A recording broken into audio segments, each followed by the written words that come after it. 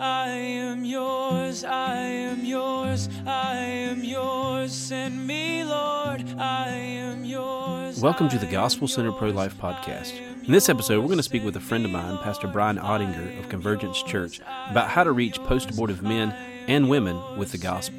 Stay tuned. Send me, Lord. I felt your passion, I've touched your heart. Use me, Lord, use me, Lord. All right, well, welcome to the Gospel Center Pro-Life Podcast.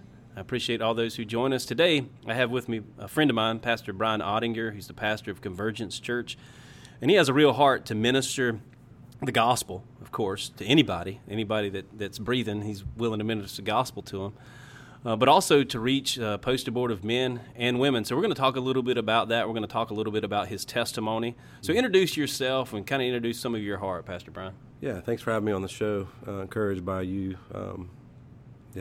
Probably spend the whole hour talking about what you guys have been doing, man. So just grateful for you guys. God's grace, man. It is by God's grace. And I thank him for connecting us and allowing me to share a little bit of my story. I'm 42 years old now. I got saved. I'm 41 years old. Wow. I'll be 42. Giving yourself too many years. Once you get past 40, it's kind of lose count. So turning 42 in January, but I'm 41 now. The Lord saved me when I was 32. Prior to Christ as Savior and Lord of my life, my sin was, and Satan really was the Lord of my life. Yeah. I mean, just in the form of doing whatever I wanted to do with whoever I wanted to do it with, whenever I wanted to do it. So I was really good at it, and I don't boast in that, but just to give you perspective, man, I was in the world pretty hard and chasing, sex, drugs, entertainment, and everything that is involved with those things. And so the Lord, at 32, in his kindness, he sent one of my old friends, and he shared the good news that God is good and his grace is being poured out on people in the form of Jesus Christ, that I'm a sinner who needed to be saved from my own sin, the condemnation that I deserve, rightfully so. A place called hell was reserved for me if I didn't repent. And in God's kindness, Holy Spirit broke through my hardened heart, and I found myself at 32 years old hitting my knees. Didn't grow up in the church, really didn't know what to do. Long backstory to that, but man, I'm just third story of a townhouse. I wasn't in a church service or anything. The Holy Spirit got a hold of me, and I believed in Jesus. And the next couple of weeks and months were very interesting in terms of adding theology to what that meant. The Lord was kind to send me men to lead me, to disciple me, men who were passionate about the gospel, about the scriptures, about evangelism. And they told me this is what Christian life looks like. Now that you're saved, it's our goal to help go save others through the power of the Spirit. And it was only until I got involved with some church folks, they told me, hey, you need to chill out. Like, that's not what you're supposed to do. Had to reel you in a little bit. Just reel me in a little bit. But, man, by the Lord's grace, a friend of ours, Adam Tennant, we just got done talking about. He told me, hey, now that you're a Christian, it's time for stand up for the things that God cares about. And he brought me out here to Latrobe. Probably been a Christian at that point for 6 months. And wow, he threw you right out in the battle. I've always been all in, right? Whatever I was doing, I was all in. So I was up for it. I didn't know what I was getting myself into. I'll never forget the day we came down here. We were living in Huntersville at the time, and it felt like it was 70 degrees. I think I had shorts on. Brought the wife and my kids. Adam said, it's a great place to bring your kids, So I brought the wife. My wife was probably 6 months pregnant at the time. Okay. Brought her and the kids out and got down here, and it was like we entered into a different world. Yeah. It felt like it was 30 degrees colder. You could just feel the presence of evil, man, in a way I had not experienced at that point. And at that point, I was already doing street evangelism and so on and so forth, and just the cool, stories that my wife, she's from Colombia, South America. Okay. And not South Carolina, but South America. Yeah, everyone always says South Carolina. She's from South America. She's beautiful, by the way, if she ever watches or listens to this. I love my wife. Grateful for her. But the Lord used her in a way that day which rocked my world, because at that point I was kind of the mouthpiece. I was sharing the gospel with everybody just in my zeal. And because she spoke Spanish, I think Paige said, "Hey, would you mind getting on the mic?" That's Adam's wife. Yeah, Adam's wife said, "Hey, would you come in?" And they put my wife on the mic, and they just were telling her what to say, and she was translating in Spanish to a Spanish family that went in. "Hey, come out. There's hope for you. There's another option." And man, by God's grace, He used my wife that day to for this family to choose life. Yeah, that's powerful. And I'm over here looking like, what? Like, because at that point my wife was very, I won't say immature, but she was very reserved. Maybe she's still reserved, but she was just very young in the faith, and she wasn't outspoken at all for the gospel at that point. So to see the Lord use her in that way, maybe timid. Yeah, timid. Just I don't know. Yeah, timid's a good word. So, anyways, the Lord uses. Yeah, the Lord used it. I'm a blended. We're part of a blended family. So when I met my wife, I had one son and she had two, and a few years. Actually, well, she was pregnant at that point, and so I remember when she got pregnant. You know, I started to realize the weight of what I had done. Yeah. In my past, I was I'm a post-abortive father, but at that point, I started realizing, man, like, it almost felt like the unforgivable sin. Yeah. To me, was because I realized when I was in the world and I wasn't a Christian, I didn't give two thoughts about if it was a life. I could care less. Yeah.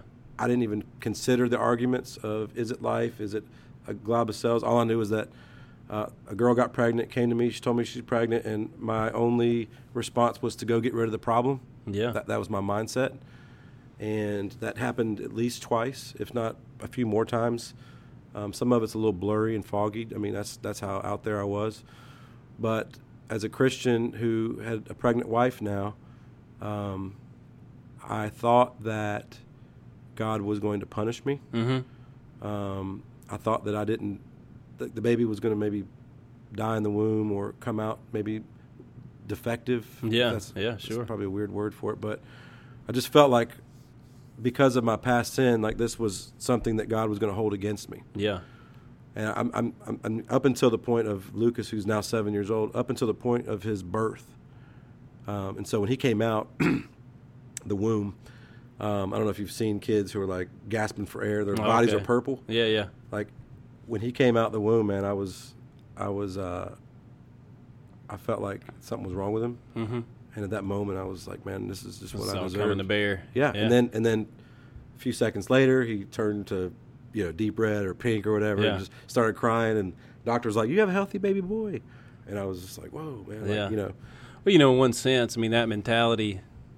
And I want to say it's a fully biblical mentality, but we are all undeserving of the good gifts that God gives. Absolutely. Absolutely. Because all of our pasts are tainted with sin and rebellion against God. Yeah, man.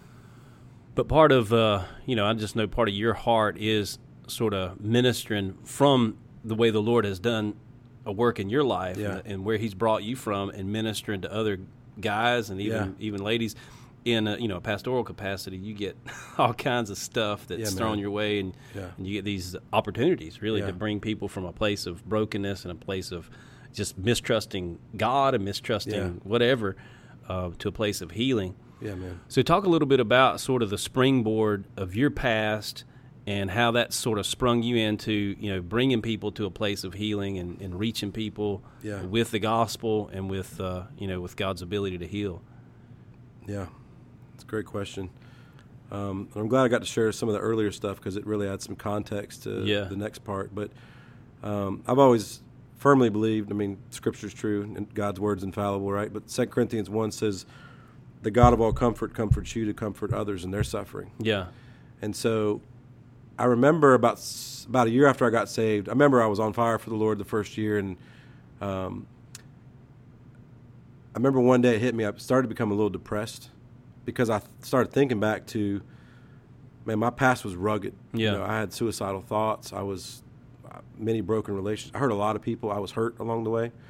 And so I started in my mind questioning the goodness of God. Yeah. Why would a good God allow me to go through these things for 32 years? Yes, I'm glad I'm saved and I have a brand new heart and a new eternity and all that stuff's great. But, man, there was some real pain I experienced. And then brother, actually Justin Edwards, a friend of yours, he shared 2 Corinthians 1 with me, and it changed my outlook. It's like, man, God's given me a testimony. And so I started having an understanding of that, but it wasn't until week 40, and I've been coming out to the abortion mill and doing some ministry with Cities for Life and the tenants and others.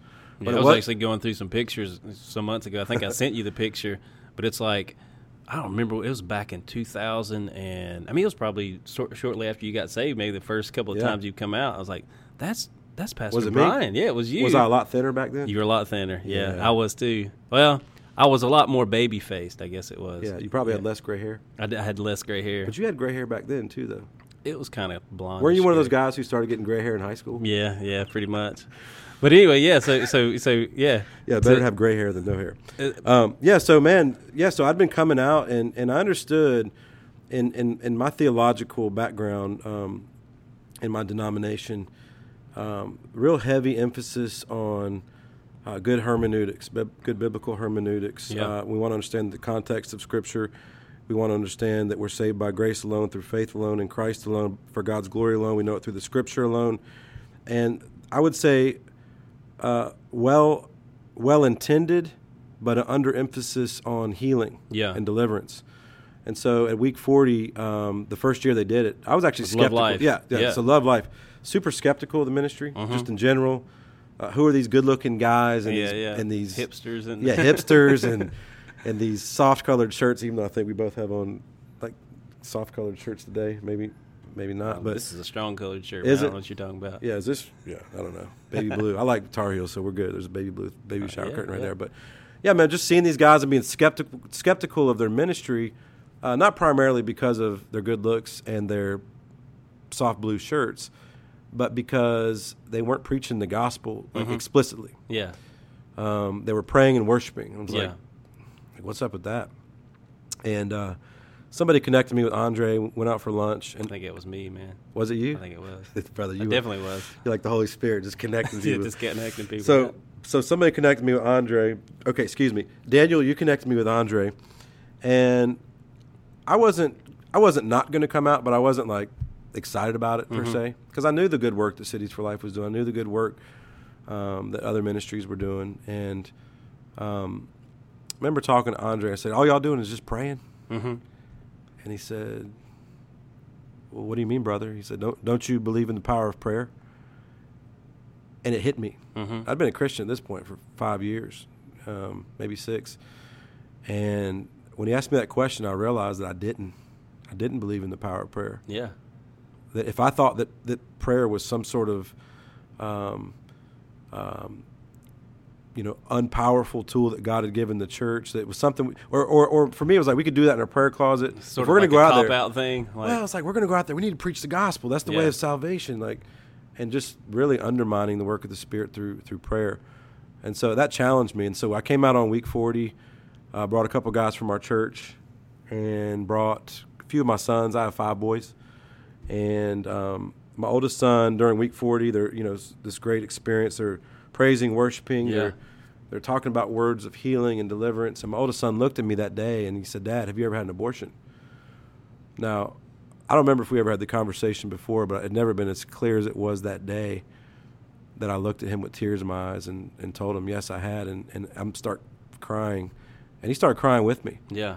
And next thing I know, he's hugging me, my oldest son. I start thinking about, my children in heaven that I, sent to the slaughter. Yeah. And, man, I just broke down and started crying. And so I'm crying with him. My other son comes over.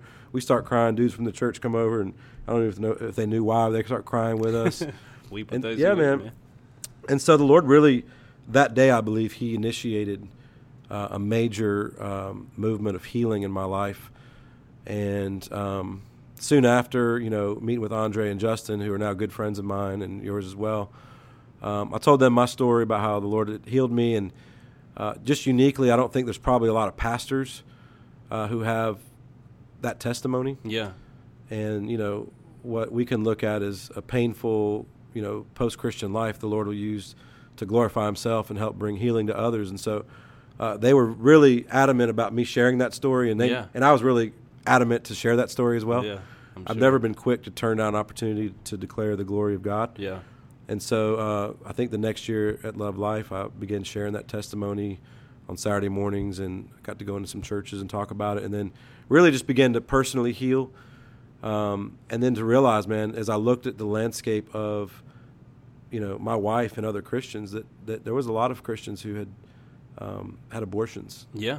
And so, we're a messed up bunch, man. Apart from the grace of God, we're kind of like, with David and the men who come to stand with David when he was running away from Saul. It says they were basically the indebted, the rejects of society, and that's the Church of Jesus Christ now. Yeah, amen. We're rejects of society, but we're embraced by the Lord, and we're changed by the power of His Spirit. Yeah. And those men became what? David's mighty men. Yeah. Right? Yeah. Isn't that cool how the Lord does and David that? himself. I mean, he's like a man after God's own heart, and he was a adulterous Pretty murderer. up, Like he was, messed up dude, huh? So yeah, man, the Bible is quick. Well, I want to touch on one go ahead. point that just came to mind, which I think is pretty cool, and it's maybe a rabbit trail, but I think this will help others.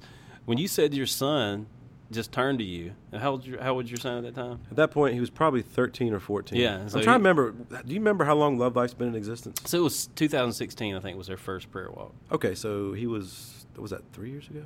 He's 16, 13. Yeah. So I'm thinking, how would this young man know to turn to his dad and ask him that question? Dad, have you ever had an abortion? Obviously, the implication is, you ever taken someone to have an abortion or paid for an abortion? And I think this is important for us as dads, that, we don't have to share every gory, gruesome detail of our lives and our past, but we need to be sharing on a regular basis with our kids the testimony of what we were. Yeah. And I'll bet you shared with him kind of what you were, man, where you came from, and it was sort of to him, it's like, well, my dad's done this, he's done that. Yeah. But I bet this might be in his past too. Is that kind of how that played out? Well, so 32 years of and I wasn't just like a kind of halfway sinner. Like I was full on. Like we're all full on, but I know what you mean. But everyone that knew me knew what I was about. I was about drinking, drugging, whoring around, whatever it was, man. That's what I was about. Yeah. And so because I had 32 years of that, I've only been living less than 10 years under the blood of Christ. Yeah. And so I can't forget my testimony. Yeah. Like whether it's through, seeing things or hearing things or smelling things, like I'm reminded constantly of who I used to be. Yeah. And so by the grace of God, when Satan reminds me of who I used to be, I remind him of who I am now. And when he reminds me of my past, I remind him of my future. Amen. And so, we've never skirted away from sharing with our kids. And even as a Christian now who maybe I'm not like doing cocaine and so on and so forth, but man, I still mess up around my kids. Yeah. And there's times where dad gets angry, or there's times where dad maybe was passive, or there was times where dad just chose himself over his children. Yeah. And so I use those opportunities to go to my kids and say, I'm sorry. Yeah. Like this, I wasn't being Christ-like. Yeah. And so, we don't hesitate to ask for forgiveness and to share our sinfulness, because it only leads us to bask in the glory of God even so much more. So another rabbit trail. I don't know how long you got on this podcast. We'll go about 30, 45 minutes. Yeah, two nights ago, my two youngest came to my room, and they were arguing about something, and they're 5 years old and 7 years old, Moses and Lucas. And you got a Moses? I got a Moses, Praise bro. God. Yeah. We'll see how he lives out that namesake. Doesn't have the staff yet, but he's working on it. Yeah. So, but man, they got to come in my room, and I forget what happened specifically, but there was some tension between those two. And I just said, hey, come sit down beside me. And I walked them through what it meant to be a man and what it meant to be a leader. And I pointed back to Adam and said, if Adam would have been doing his job and leading as a man, like we wouldn't even had this sin in the first place. Yeah. Like Adam dropped the ball, and that's why Eve ate of the fruit. And so through that, now I'm trying to remember why I got rabbit trailed. Well, you're talking about springboarding with your testimony. And so then I got to tell them back, because we just got off week 40 last weekend, and I got to share with them. I said, listen, if it wasn't for the grace of God, we're all sinners, but if it wasn't for the grace of God that Genesis 3:15 promised, you two wouldn't be here. Yeah. Like Mom and I wouldn't even be together. And so I don't want them to wallow in their sin, but to say, hey, because of God, we are. Yeah. Because of God, we can. And because of God, we will. Yeah. And so, yes, sometimes we need to meditate on our sinfulness and not just think we're God's gift to the world. We've done nothing wrong. Like we don't deserve this grace, but He's given it His grace, and He's given us and empowered us to live an empowered life now and then for the future. And because of God's grace, I now have Moses and Lucas. Yeah, yeah. And they're seeing a mother and father who love each other imperfectly, who mess up as parents frequently, but quick to say, hey, I'm wrong. Will you forgive me? And God's grace is sufficient. So, yeah, man. Yeah, and so, just in the realm of ministry as a pastor, and then sort of the Lord using your past, to minister to your kids, but also to minister to others, and ministering in particular to post-abortive fathers. Yeah, man. Share some of those stories, or share some of your heart as far as ministering to post-abortive men. Because, people think that it's just women that are affected by abortion. It's just women in the church that have had abortions, which, the statistics are 1/3 of all women in the United States of America have had an abortion. Yeah. Probably even higher within the church. I don't know exactly, but at least 1/3 of the women that you're preaching to have been affected by abortion. Yeah. But we often do forget about the men that are affected by abortion. That thing is like it's like a snake. It slithers wherever it can go and just devours whatever it can, Yeah. So talk about ministry to post-abortive fathers. Yeah, man. I mean, it's messy. It's messy because if you're plowing a field, when you start plowing the field, and I'm not a farmer at all. I don't know if you are. I'm not. But I've tried. Stuff died when I tried to cultivate it. Because it's hard. It's hard work, right? It's hard work, yeah. You got to stick with it. So the women, they're usually it's usually it's not hard to maybe get them to tap back into that moment because they were in the room. Yeah. They physically had things done to them, and the men was absent from that. Yeah. And I think just in our society in general, the way God's designed the family is that the man is supposed to lead, and our society says, hey, do whatever you want to do. Yeah. Women can lead, and men, I just saw a picture yesterday of a woman proposing to a man, and she was on one knee, and he's standing there getting the ring, and I was That's just like... ridiculous. And so we live in a society that calls meat vegetables and calls vegetables meat, and women can be men if they want to, and identifies whatever up they want. Up is down and down is up. It's just it's so scattered, and so when you start getting back to the biblical roles of men and women, we have to drudge through all that. We got to plow those fields and say we don't care what culture says, right? Because cultures say, man, be strong, pull yourself up by the bootstraps and move on, and not deal with the pain of your heart. And so going back to your question is, what has it been like? Well, I've ministered to several men, and some of these men have abortions from 30 years ago. Yeah. And so the hard part is to get them to go back. Yeah. Right?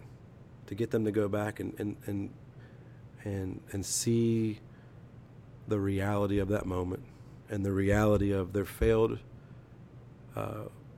responsibility, their failed action, or even whether it's their complacency or their pushing the woman to do it. Yeah. And then dealing with it at that moment, because you can't move on until you've dealt with the past. You don't want to live in the past, but you got to deal with that moment. Yeah. And so the hard part for post-abortive fathers is that we've been taught all our life is that we need to be tough and just keep moving on. And so this thing extends past abortion. I know that's the purpose of this, but men in general have been abused sexually, physically, mentally at early ages. Yeah. And we've just been taught, hey, we got to keep it moving.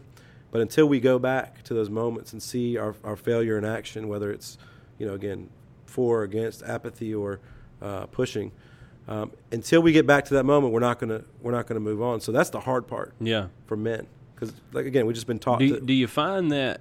Because just in my experience at the abortion clinic, and I've talked to men, and you've been there and you've talked to men. We've probably even ministered together to some men at the abortion clinic there.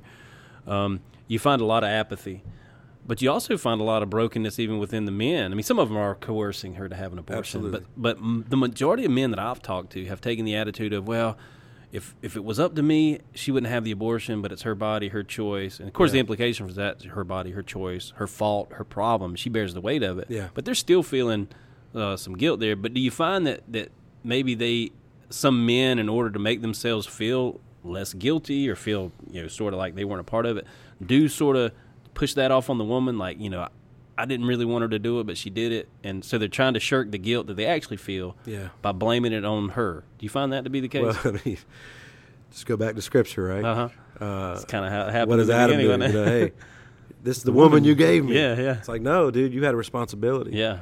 And so whether it's abortion or whatever sin we're dealing with, it's the man's responsibility, right? It doesn't usurp or negate that the woman has a responsibility as well, or the Yeah, children. yeah, absolutely. But the man's been called to lead. Yeah. And so I've been out there on the sidewalks, and it sounds harsh to say, hey, brother, or hey, fella. Yeah. Like, if you don't go stand up, you're being a coward. Yeah. And, man, that sounds harsh, but it's true. It is. It's true. And the reality is, as the abortive father years ago, I was being a coward. Like, I had to deal with my cowardiceness.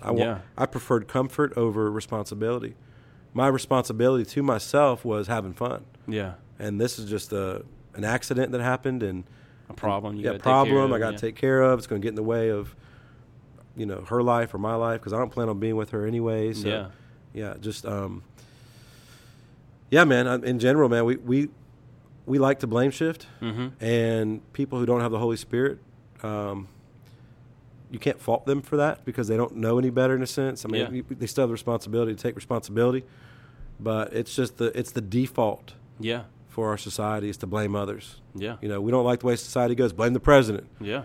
We don't like the way the sandwich tasted. Blame who? Like you can probably blame the chef for that, but but you know what I'm saying? Blame, like we blame just, the mayonnaise company. Right? Yeah, we just blame everybody. Man. Yeah. It's like you're the one that cooked it, bro. Yeah. So just that and so struggle's how not do gonna you? go away. Yeah. Well, unless the Holy Spirit comes in Yeah. and does His work, which is sort of that is the focus of this podcast. You're talking about pro-life stuff and talking about abortion, but it's always in light of the gospel and what God has done. Obviously, in our hearts, what God has done in your heart.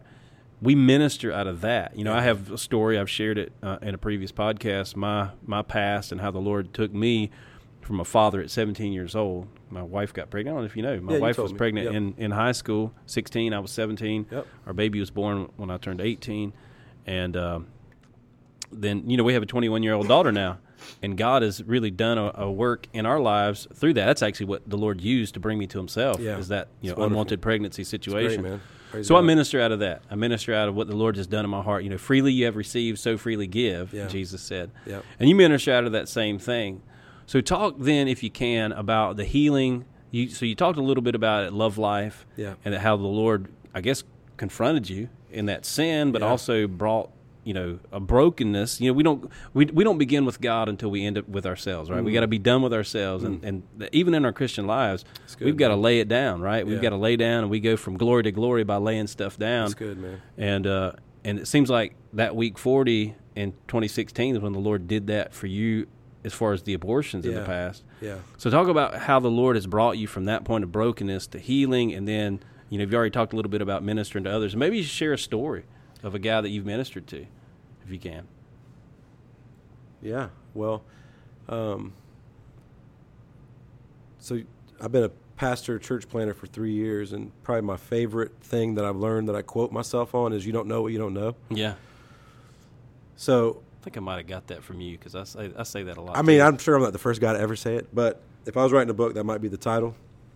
And what that does, it allows you some freedom from, the Lord's sanctifying us, right? So sometimes we, like that week 40 moment happened. Yeah. Instead of feeling condemnation, I felt release. Yeah.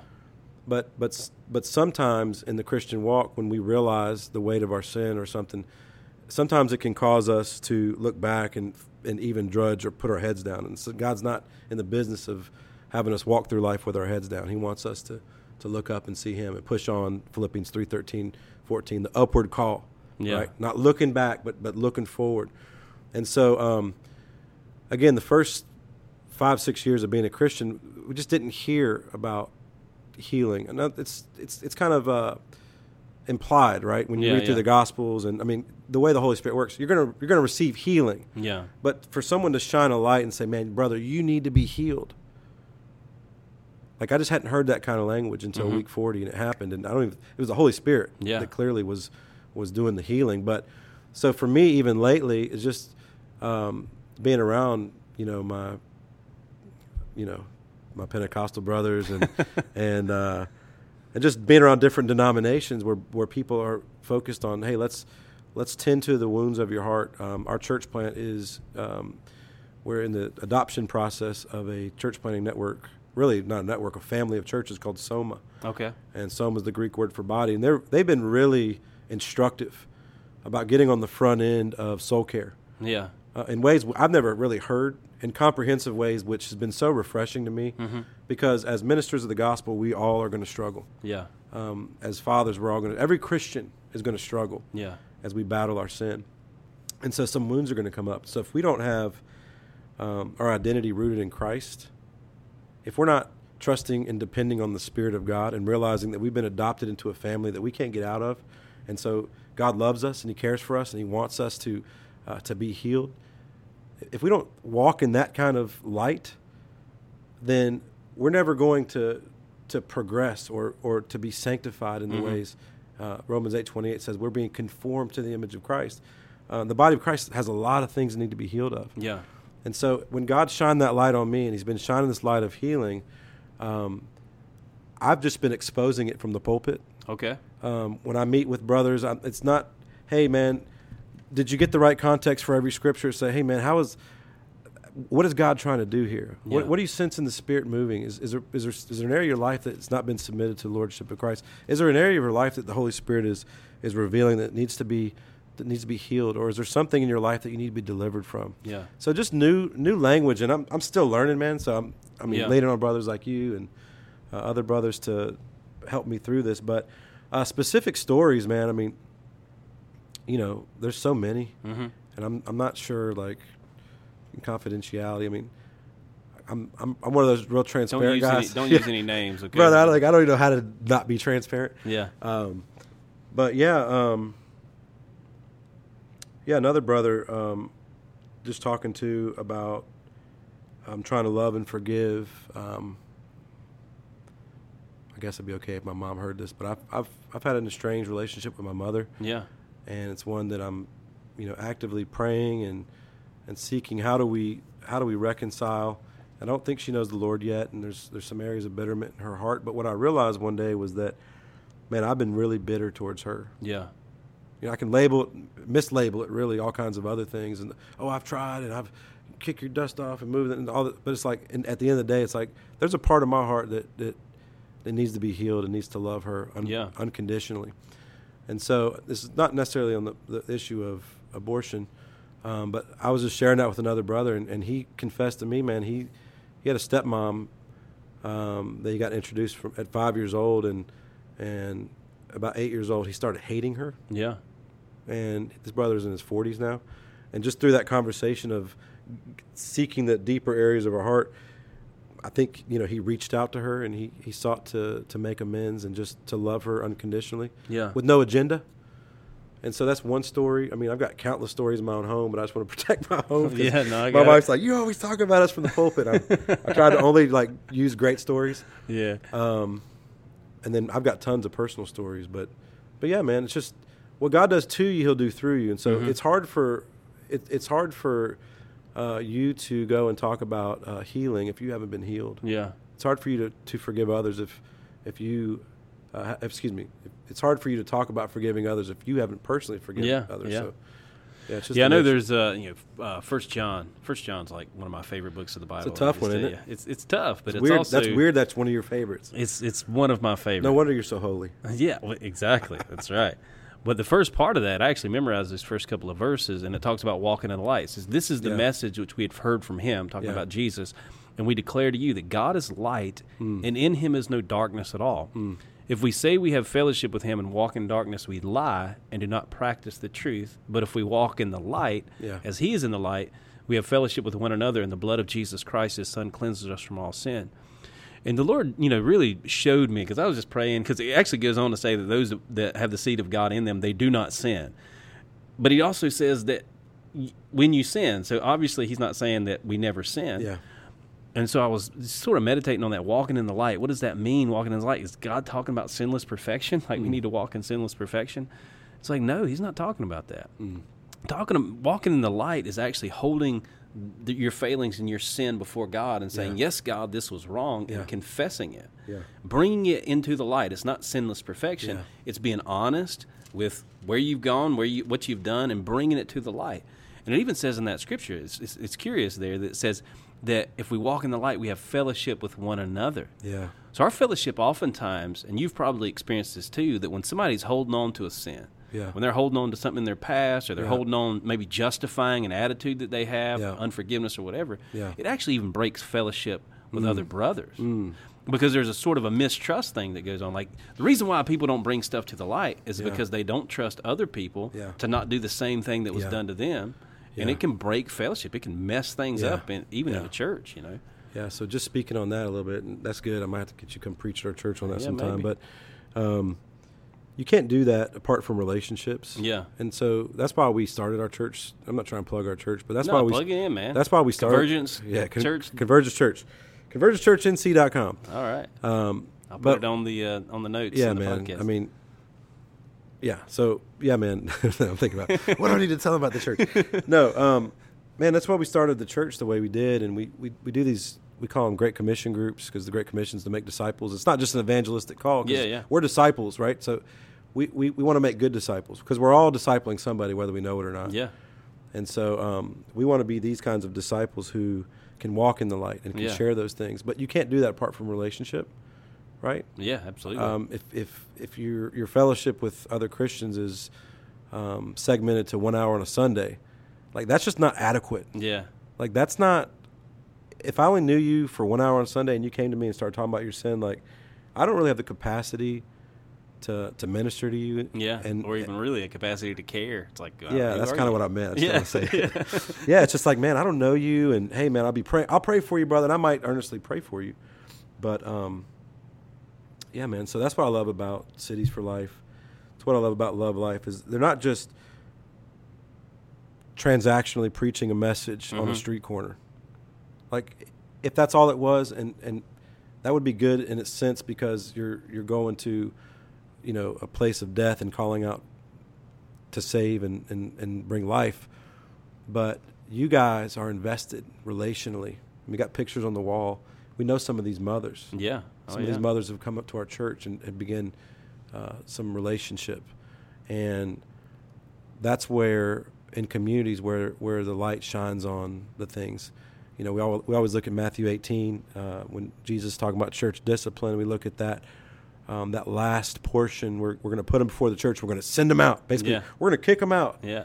And church discipline, if it's done rightly, the first step is going to your brother one-on-one. Yeah. And so that's a relational thing. And so going back to this whole conversation is that if you're going to be a post-abortive father or seek to minister to post-abortive fathers or be a post-abortive father who's seeking to be ministered to, you got to be plugged into a local church, and not just one where you're showing up on Sunday, you're sitting in the back row, you don't know anybody, and you've kind of checked the box. Like you won't be healed or delivered that way. Holy Spirit can work in spite of that, but the way Holy Spirit works is through Scripture, through prayer, and through community. Yeah. And what better place to be around other broken people that can love you and encourage you and equip you. Pastor's job's to equip the work of the ministry. Yeah.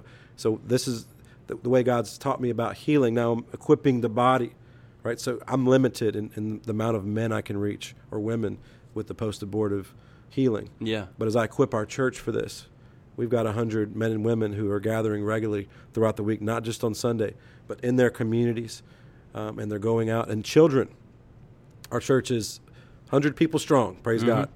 75 of those are children? Man, No, it feels like it. It's about 50, 55. I mean, and so our kids are now, I probably saw 10 of them volunteering in Love Life Week 40. Yeah. Our kids are the next generation who are standing in the gap now for the children, but also standing in the gap for people who might make that decision. I have kids at a Christian school in the city, and the principal told me that, man, probably a quarter of those kids are Christians, and so they're there. And I brought Love Life to the school, and their school participated as part of their mission week the past 2 years. And, man, it caused a stir amongst the parents. Why are you sending our kids out there? Yeah, yeah. And even my own kids had to become apologists for why life is it's God's thing. It's we love life because God does. Yeah. And so my kids now are speaking up. And one of my sons was ministering to one of our relatives who saw some of our posts, and he's like, why would y'all go out there? And so my 15-year-old son is now studying the Scriptures, and he wants to become more sharpened and equipped so that he can speak on behalf of God through this issue of abortion. So it's a very apologetic issue. Yeah. It's life and death issue, but it's a glory of God issue. Yeah. I mean, God loves life. That's why He created us. We're created His image. Yeah. You know what I mean? So, yeah, I know there's a post I read from John Piper some months ago that he put out, basically like, some pro-abort person had said, if all these babies are going to heaven and, hey, why is it a bad thing? Why is abortion a bad thing? It's just sending them straight to heaven. John Piper's response was, well, the devil's content to send, 1,000 babies to heaven as long as he can put 1,000 women in bondage to the sin of abortion. And it's like, it's true, because it does bring bondage to women. Yeah. And again, the focus a lot of times is on women, but it's also men in bondage. And the bondages, and still even some believers in the churches, that we are associated with, probably in my church, probably some even in your church, that are hanging on to that sin, are in that bondage, even though they're set free by the blood of Jesus, and God pronounces them justified by grace through faith.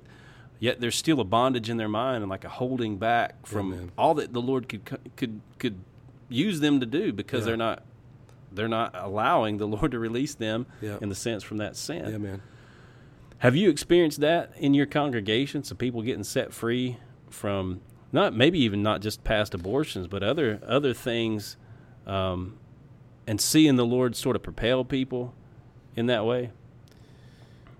Yeah, man. I mean, that's the process of sanctification. Yeah. Is God setting you free from your past. It's hard for me to give specific examples, because in my line of work, it happens every day. Yeah, sure. Some people they're in bondage to their doctrine. Yeah. I'm a part of this camp, and I can't fellowship with anybody else. And it's like, man, God wants to free them from that. There's a unified body of Christ. Going up to New York was powerful for me. I went up to New York with Love Life. Okay, yeah. And this was their first year in New York City, right? Yeah. And they asked me to come up and share some of my story, and I was quick to say yes. And got up there, and we worshiped with some Assemblies of God churches. And I don't even know if I've ever visited. Like, when I got saved, I was like in the Baptist world in Charlotte. Baptist probably the majority of I'm sure. people. So Southern Baptist. just get good Bible teaching churches. That's what I needed, and praise God, I'm not ashamed of that at all. Yeah, I love my Baptist brethren. I am Baptist, but that's not the banner that I'm like, hey, I'm a Baptist. Yeah. Right. So going up to New York and seeing the Assemblies of God folks and the way they worshipped, like the Lord started setting me free. Yeah. Right. You don't know what you don't know. Yeah.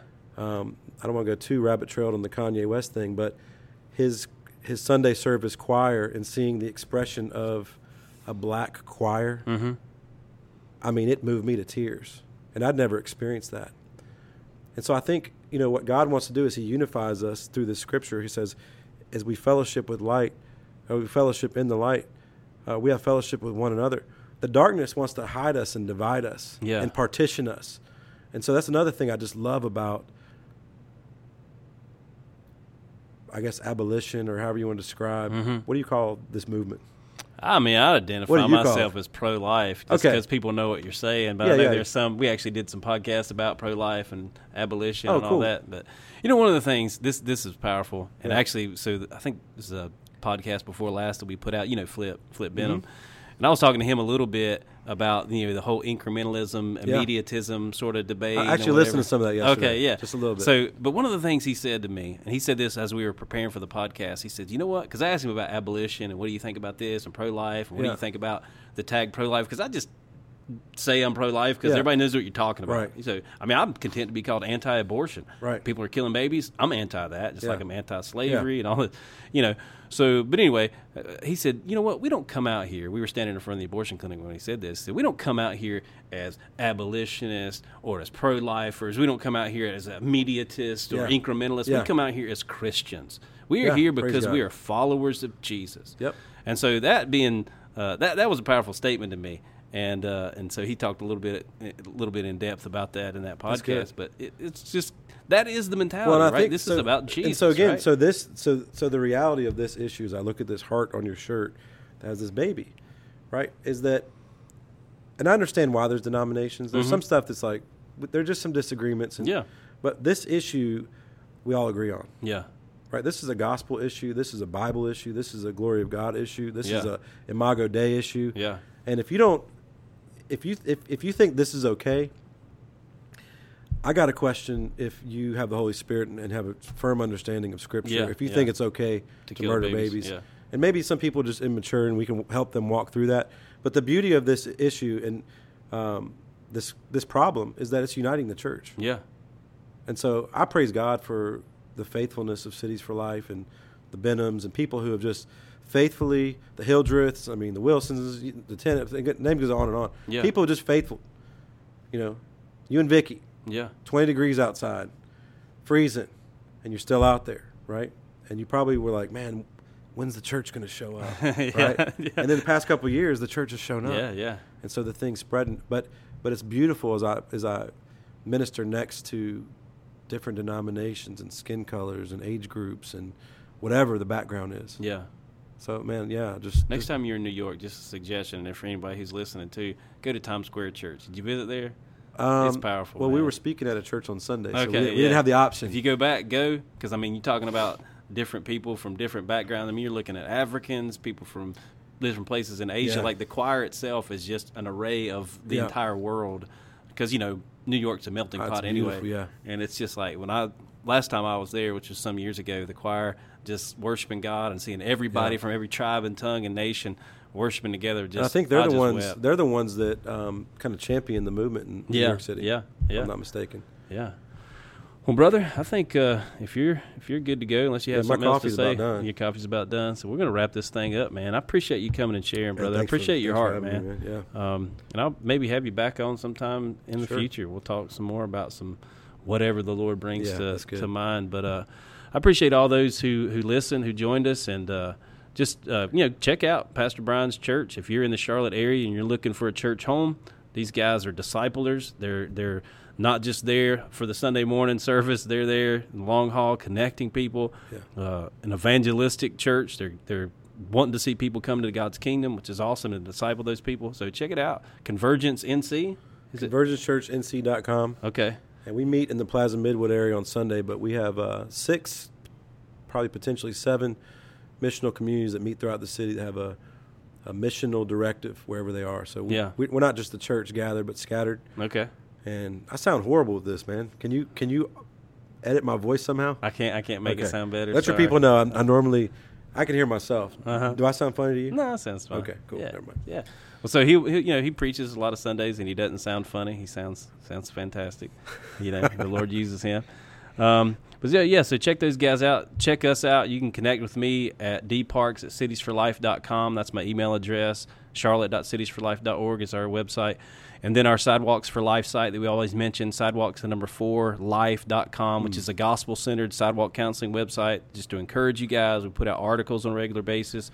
And maybe we'll have Pastor Brian. Can I share you something on that? Yeah, yeah. I think it was yesterday. A friend of mine who's in Oregon, Okay. he shared a Sidewalks for Life video. Okay. Because I saw, what's Corey Montague's wife? Yeah, Sarah. I saw her I was like, I know her. Yeah. And he's from Oregon. So Okay. so people across the United States are being praise blessed God. by it. So, you guys can be blessed too. Just go to that website and let us know what you think about the podcast. If you had suggestions, maybe episodes we can do, subjects we can cover, I'd love to hear them. But until next time, God bless. Use me, Lord, oh, use me, Lord.